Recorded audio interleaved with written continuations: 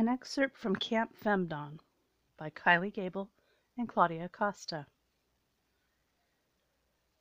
One summer camp tradition was that the male campers and female campers would engage in a mammoth prank war. Doorknobs would be covered with vegetable oil, and panties would be hung on flagpoles. This year was different. First, the counselors had become involved, as well as secondly, it had escalated quickly to ridiculous lengths. Nobody could remember who started it, but now it was personal. There were always tensions between the boys and girls at the camp. The grounds were extensive, but they were built during a time when the guys would do outdoor activities and the girls would do needlepoint and make wallets. The guys never liked having to share, and they let the girls know it. When the girls had the lake for a late morning swim, the male counselors snuck into the female counselor's cabin and took every bra and panty they could find. As there were 78 male campers and only 52 female ones, there were 8 male counselors and only 5 for the girls. This gave the boys a huge numerical advantage, both among the counselors and the campers, a fact that they used to win the prank war year after year. Now in possession of all their counterparts' underwear, the male counselors decided to hang them from the trees at the far end of the camp. They took their ill-gotten lingerie and headed to the trees, leaving Pete and Sean behind to guard their own cabin, unless the girls tried to retaliate. Only now did it seem ridiculous to Sean that he and Pete were expected to somehow hold off 5 angry and determined women. The girls did arrive and quickly overpowered them. Sean still remembered his crush, Amber Lee, twisting his arm up behind his back so her friend DJ could duct tape his hands together behind his back.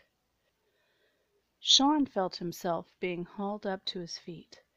He couldn't see what was going on, but he felt his t-shirt being cut off his body, leaving him in only his shorts.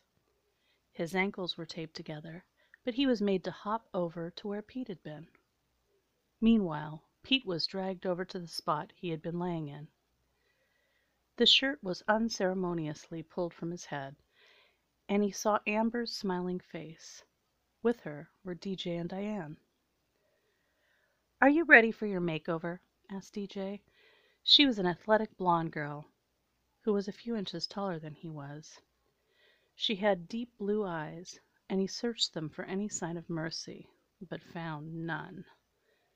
Sean tried to speak, but his mouth was gagged with Amber's bikini top, and though he could make faint sounds, he couldn't make himself understood.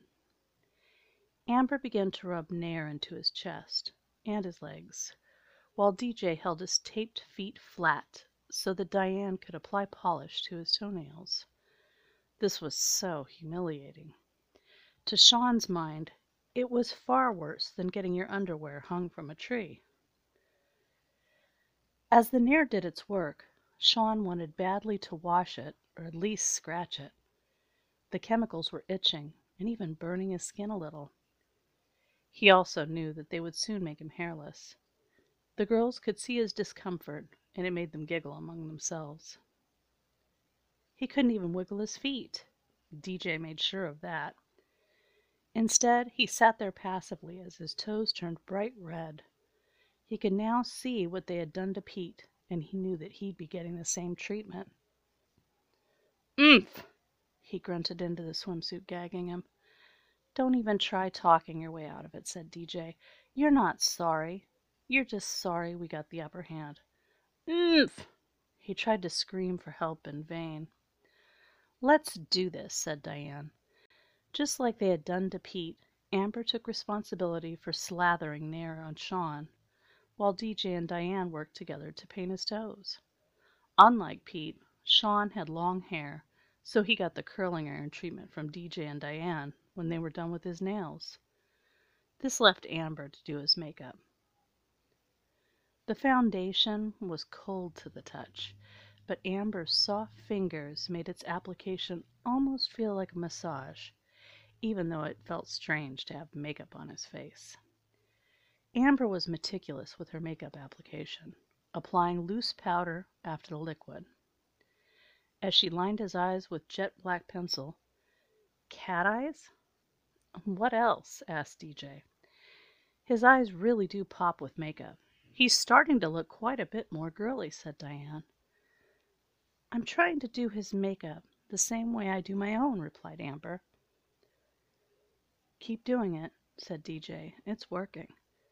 Amber chose to blend a soft purple and a deep rose eyeshadow on Sean's eyes, while applying thick mascara to his lashes. He looked so pathetic, with his heavily made-up eyes and soft curls peering out of the swimsuit stuffed in his mouth. I could do a better job if I could take off the gag, said Amber as she finished his eyes. Not just yet, said Diane. Yeah, I don't want to hear him screaming for mercy right now, agreed DJ. It's time for the clothes. The girls untaped Sean and Pete's feet and hauled them into standing positions. You know, if you guys would have worked on your tans instead of staying inside playing video games, we wouldn't have to put pantyhose on you, said Amber. Don't you dare run these, said DJ. We don't have many at camp. Both boys were dressed. The girls had obviously planned ahead, because they had a strapless fuchsia bra and matching panties for Sean, and baby blue for Pete. Because they were strapless, they could be applied to the guys without untaping their wrists. Sean was put into a fuchsia halter dress that came just past his knees in the back, but rose to thigh level in the front.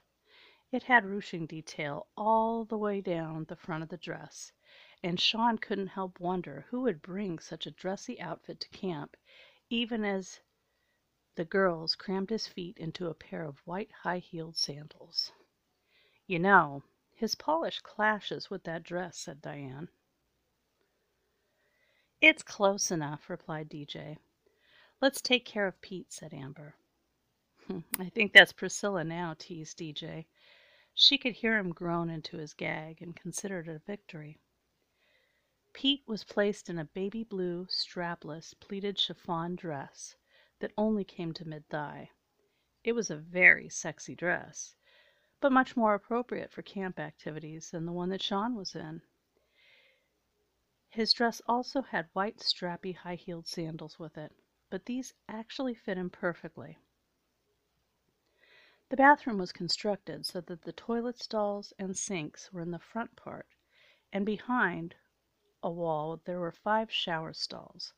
The boys were led back to the shower stall and made to face each other. As DJ pressed their bodies together, Diane wrapped rope around the torsos, leaving their faces only a couple of inches away from each other. I wish we could put lipstick on them, said Amber. Why can't we? Asked DJ. We'd have to take the gags out, obviously, replied Amber. Do you really think these two want to scream for help and have anybody see them like this? Asked DJ. That's a really good point, agreed Diane. Diane removed Pete's gag and DJ removed Sean's, so that Amber could paint both their lips with a bright lipstick for Sean and a red one for Pete. Please, begged Pete, let us go.